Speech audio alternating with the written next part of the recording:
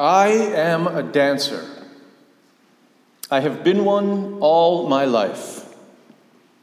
My dance is more internal now to me, but it does not make me less of one.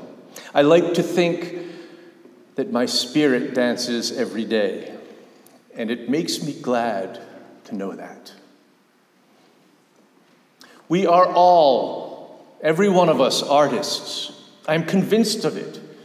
Musician, actor, painter, farmer, carpenter, chef. In some it is more obvious, in some it lay dormant to emerge only rarely, but we all have it. The thing, the beauty, the need in us to create. I believe, like life and death, it is a constant force in our lives.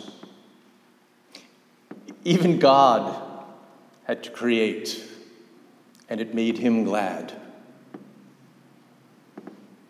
Haven't you noticed how children are always making things or drawing pictures or creating some project with reckless abandon, and then they come to you and have to show it to you, and they have this look of pride and awe, and that brings the pride and awe into you, and it's just catching. Children are particularly affected by art and the emotions it brings up.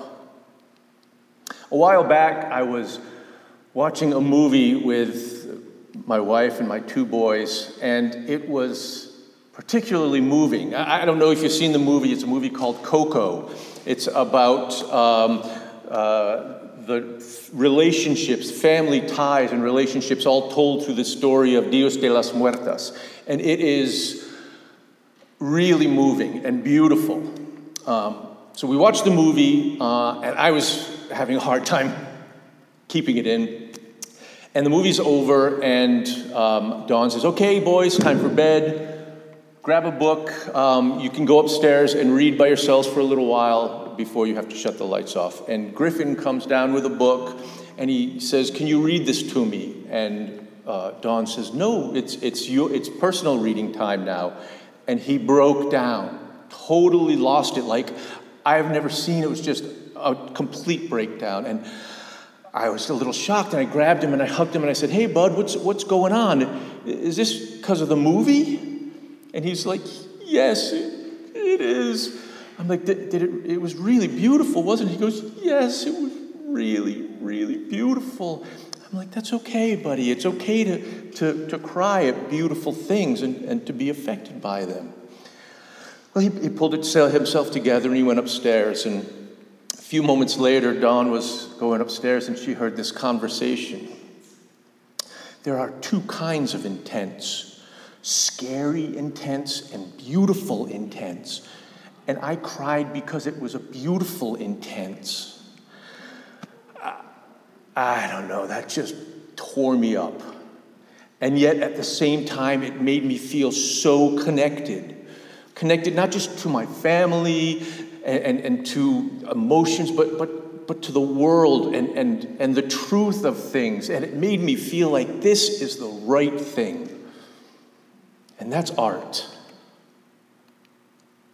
How many of us have been to a museum and passed by a piece and stopped and looked and then realized we'd been staring at that piece for like 10 minutes? Or how many of us have been in a crappy mood and just not wanting to continue the day, and all of a sudden this song comes on and boom, totally turns it around. And you're tapping to the music, and all of a sudden, wow, you can make it. That is art. But look around you. I mean, really look around you. Look at all of this. This was created by regular folk, right? Just regular folk made this. The lines, contours, the shadows. The world is art, constantly being created by us. And if we think of it as our canvas, or better yet, a sculpture that we're all adding to, then the understanding that we are all connected seems a bit more profound, makes us all more a part of each other. Art makes you feel that connection to life and living it and being a part of something more than just what we consider the mundane day-to-day. Art triggers those primal, deep feelings that we tend to suppress.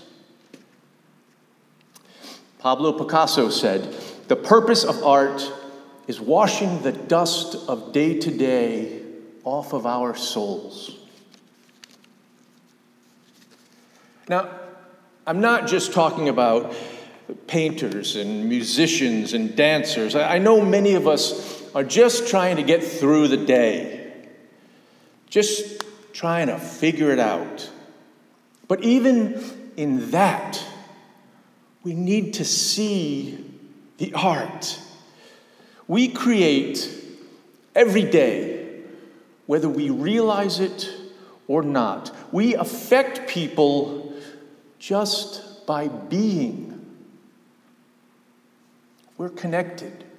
It's inevitable.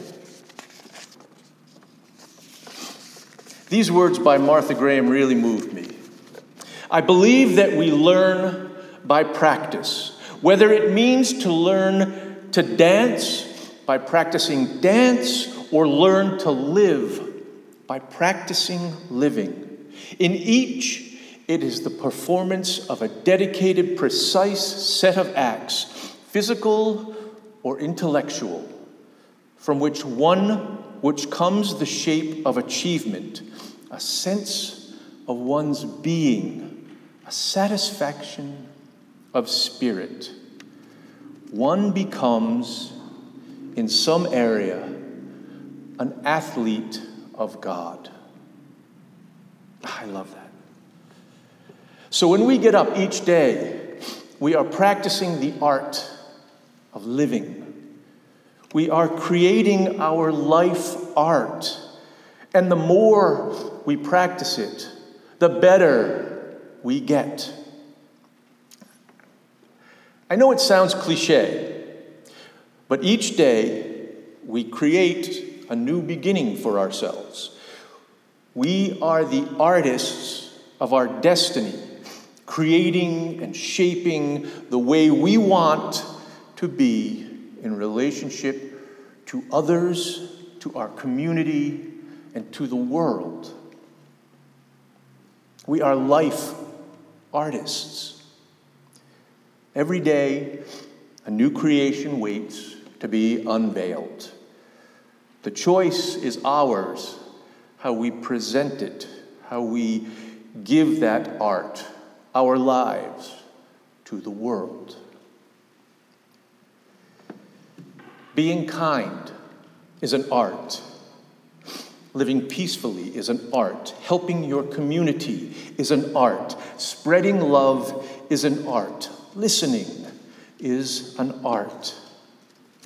I believe these are the living talents we practice each day, which brings us closer and makes us life artists. I think by coming here, we are practicing our life arts. Art brings us joy. And as artists, we need to create, and by creating, we connect to joy. Joy is transcendent, and that brings ourselves closer to that mystery which we are all searching for. I know it all sounds ethereal, but it's not. It's concrete. It's right here, right now. I leave you with these words from Leonardo da Vinci. Principles for the development of a complete mind. Study the science of art. Study the art of science. Develop your senses, especially learn how to see. Realize that everything connects to everything. We are all one. Amen.